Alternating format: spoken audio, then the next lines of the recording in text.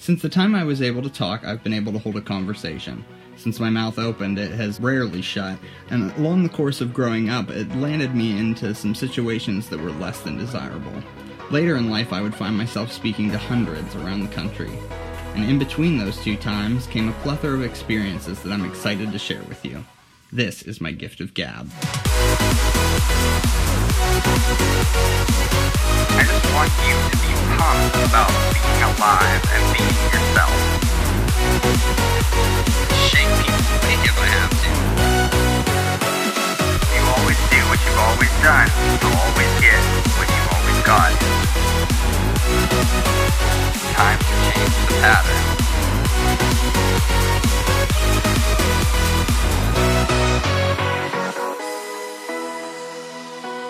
Hello and welcome to another Gift of Gab podcast. I am your host, Gabe Bryan, and today we're going to be talking a little bit about my past weekend, or more specifically, Mother's Day. If you are a mother or you have a mother, you had a wonderful weekend and you were able to celebrate and get the honor that you deserve for being the mother that you are, or that you were able to honor your mother for the gifts that she has given you and the sacrifices that she made.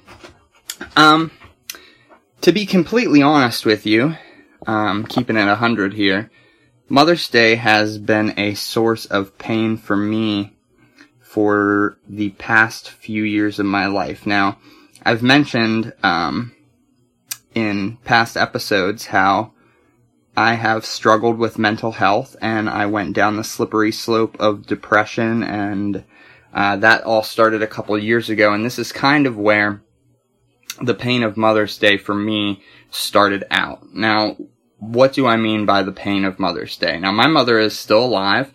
She is going strong. She's healthy. So where does the pain come from? And I have to be completely honest with you. It's a bit of a selfishness type of pain. So let me start here. I haven't really been clear about what my mental illness is in past episodes or whatnot, and the reason for that is because I am not 100% sure. I'm still undergoing testing to figure out the diagnosis and figure out exactly what the issue is with me. But all signs are pointing to bipolar depression, to be completely honest. And along with that comes severe mood swings. And those mood swings are extremely difficult to deal with, not just myself, but the people that are around me when they occur. But I think I need to back up even a little bit further. So, when I was young, I grew up in the church, and I was an active member of my local church, T-Free Church, and I was part of meetings, and a lot of my viewpoints were validated in the ideas that I had for different things going on there, and that kind of, I don't want to say it ruined me, but what I do want to say is that it kind of gave me this idea that the questions that I had, or the things that I thought, were valid, which is a good thing. Until you start working in the workforce, like entry-level job positions, and you realize quite quickly that your opinion doesn't really matter at all. And that's what caused a lot of stress for me, particularly when all of this started kicking off with my mental illness, because part of the issue, or part of what would send me into mood swings, is because I had questions about the way that we did things, not necessarily in a way that was condescending or anything like that, but really just why do we do what we do? I've always held the belief that if we act completely out of instinct, then we're no greater than animals. And so one of the main differences between us and animals is that we have reasons for doing things, motives that might not necessarily be the most obvious. And so the question that I would ask a lot of times is, why do we do what we do? And it wasn't necessarily that the answers that I got were bad or that I disagreed with them. It was that my question as to why was completely written off as, you don't really need to understand this, you just need to do what it is that we're asking you or telling you to do. Now here's the thing, and maybe you're middle management somewhere and you're listening to this, and if that's the case, perhaps this isn't a coincidence that you're listening to this podcast right now. So listen up, because I'm about to drop a truth bomb for you. When you do that to your employees and you refuse to answer simple questions as to why it is you do what you do, you invalidate them as a member of a team much bigger than themselves. Now here's the thing about that is, we as humans, even introverts, long for a sense of belonging or a sense of acceptance. And a lot of times, where that comes from is being a part of something bigger than ourselves. Now this can come in a lot of different forms. For me, for a lot of the years of my life, that came from being a part of the church and being a part of the leadership there, and the influence that I had in the decision making and whatnot of different creative aspects really validated who I was as a person, and also gave me the validation of being a part of something bigger than myself. Now, if you're an adult who has spent any considerable amount of time outside of high school, you will know that it is increasingly difficult, it seems, as you get older, to make friends as an adult. And so part of that is a lot of the friends that we have are the people that we work with. And so these people, I've always been a fan of, I've always said that families are built, not born. Just because of the issues that I've had with my family throughout the years, and realizing that a lot of the people that I thought were there for me weren't actually there for me, were just there because of some sort of bloodline obligation of sorts. And so the people that really meant a lot to me throughout the years have been the people that I worked with. One of my favorite jobs that I've ever had was down at the Olive Garden in Pleasant Hills outside of Pittsburgh. And the people that I met during that time of my life, although we don't really stay in contact anymore, have meant the world to me, and really helped get me through that portion of my life, because I was so far away from anybody that was a part of my family. Now, backtracking a little bit, like I said, I had this validation as being a valid member of a team, coming out of my teenage years and going into adulthood. And then when I left the church, or left working for the church, I began to enter what would be, I guess, considered the entry-level workplace. And the validations that I had received in my past, from part of the teams that I was a part of in the church, quickly began to fade away, because when you are in an entry-level position, perhaps you've heard of the term peon, but that's exactly what it is. You're the lowest of the low, and your opinion doesn't matter, and you aren't going to ask the question why and receive a good answer, because most of the time the middle management doesn't care enough to even give you the answer or look for the answer if it's not completely evident to them in the first place. And so this led to a lot of, I won't say conflicts, but it led to issues with employment, because questions that I had asked, not out of any sort of condescending nature or any sort of desire to change things, but from a desire to understand, were quickly wiped away or looked at with disdain because they thought I was being condescending or thought that I was trying to change something about whatever. And in reality, I was really just trying to understand what was going on and why I was doing what I was doing for the company.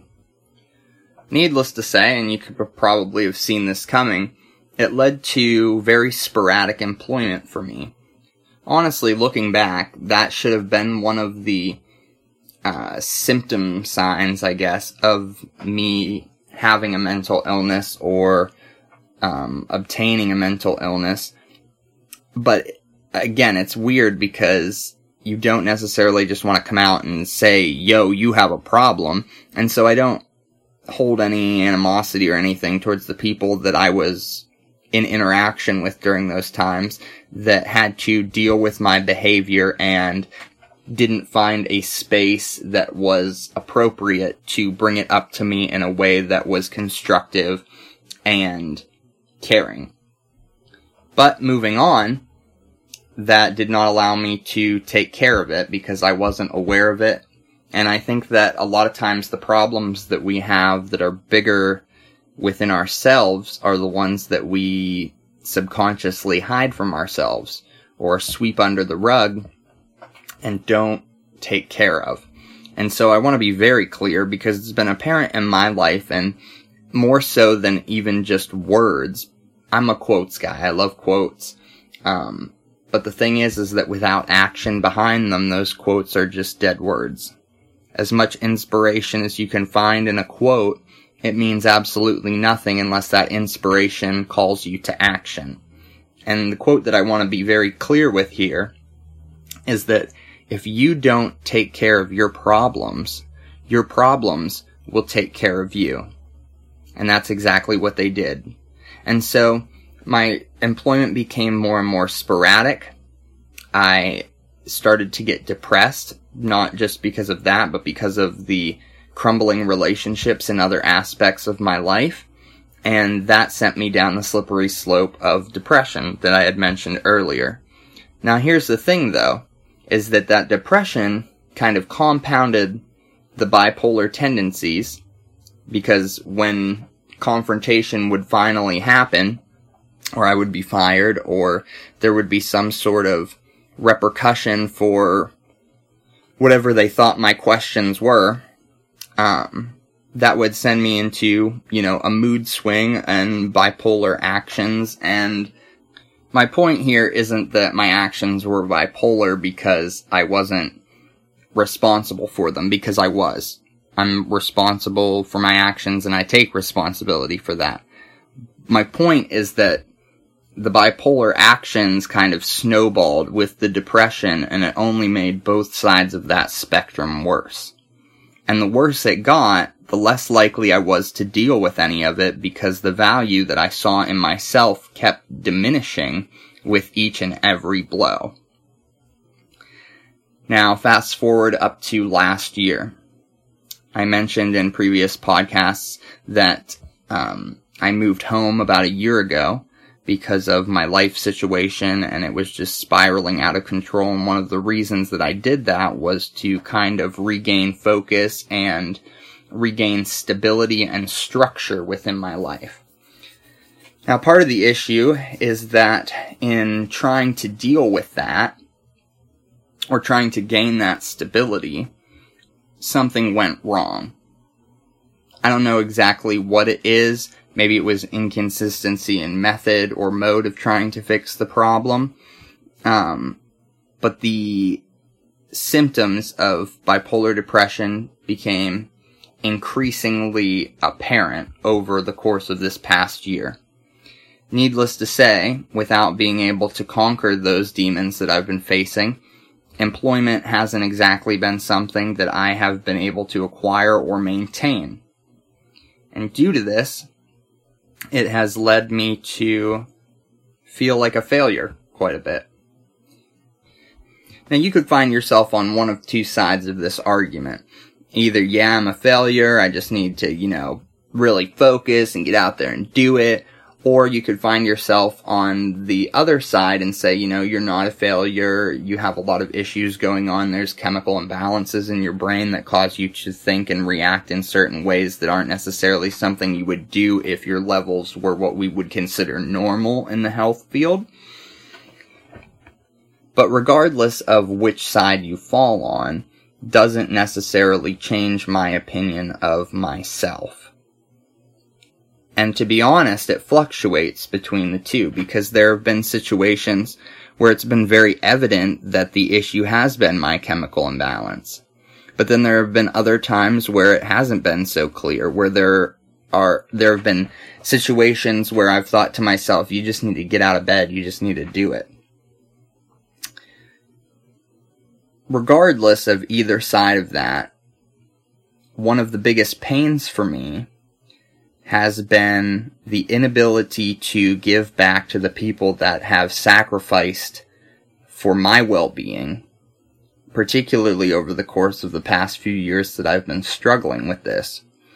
And definitely one of, if not the biggest influences or person who has made sacrifices, probably in ways that I'm not even aware of, for that very purpose, my well-being, is my mother. And so the past week has been a struggle, because as it's gotten closer and closer, I've realized yet again for another year I have not found myself or put myself in a position where I can give back to her in a way that seems anywhere near sufficient for what she has done for me. And isn't that the point of Mother's Day? To honor the sacrifice and the lives that they've lived so that we could live the lives that we live. Now, oftentimes in the past, one of the defense mechanisms that I have been prone to has been like ruining things so that there's no expectation, if that makes any sense. And I felt myself doing this past weekend. There was a situation where her and I communicated in a way that wasn't exactly the most healthy. In the middle of Walmart, threw me into a mood swing. I ended up walking home. And as I sat there just fuming angry about this situation, I thought to myself, why am I doing this? Why do I feel this way? Why is this small thing affecting me so greatly? And I realized I was doing it again. I was kind of pushing her away so that when that day came, there would be no expectation and therefore no disappointment. And then I began to realize that the way that I was acting was probably causing her some disappointment. And that's where mental illness kind of really mindfucks people. And I've said this before in past episodes. A lot of the times, mental illness doesn't come in the form of like complete psychosis where you're off your rocker and have no grip of reality. Oftentimes what happens is there's a slight distortion in our perspective, which can trigger different chemicals in our brain, and if imbalanced, may result in us acting irrationally, or acting in a way that we normally wouldn't. And so this is kind of where I want to close off on this. Because what happened at the end of the story was a friend of mine actually helped me to purchase a couple of gifts for my mother on Mother's Day. And the way that she responded to this was beyond what the level of the gift was, if that makes sense. Like, she was very adamant that she appreciated what I had done for her in a way that kind of superseded what the gift was worth, I guess. And it made me realize that that's what she deserves honor for. And that's what mothers do, is they are constantly more concerned with their children than they are with themselves. And she knew that I was going through a lot mentally. She may have not known the exact reason as to why, but she wanted me to know that everything was okay. And that the real gift, at least to her, was that I was okay. And so my goal for next year, and if you're listening to this, I hope that you hold me accountable, because again, that's one of the reasons that I'm trying to live my life a little bit more publicly, is for the accountability. My goal is that in the next year, I will do my best to be my best for her, because that's what she wants. Maybe you're like me. Maybe you've been going through a lot. Maybe Mother's Day is a particularly tough subject for you for one reason or another. Perhaps it's a situation where your mother is no longer with us. But what I do know is that your mother wants the best for you. And the best thing that you can give her isn't necessarily a card or some flowers or chocolate or whatever. The best gift that you can give to your mother is being the best version of yourself. What I've learned this past Mother's Day in my selfishness is her selflessness. And in that, love that is unconditional. Love that validates despite my failures.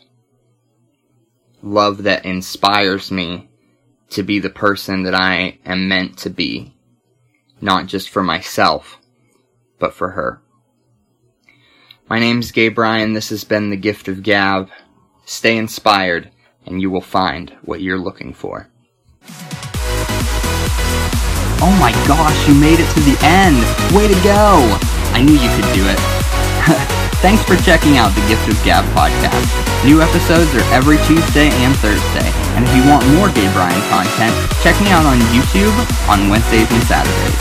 If you'd like to follow me on my journey, let's connect on social media. My username is @GabeRyanTheGuru on Facebook, Twitter, Instagram, and Snapchat.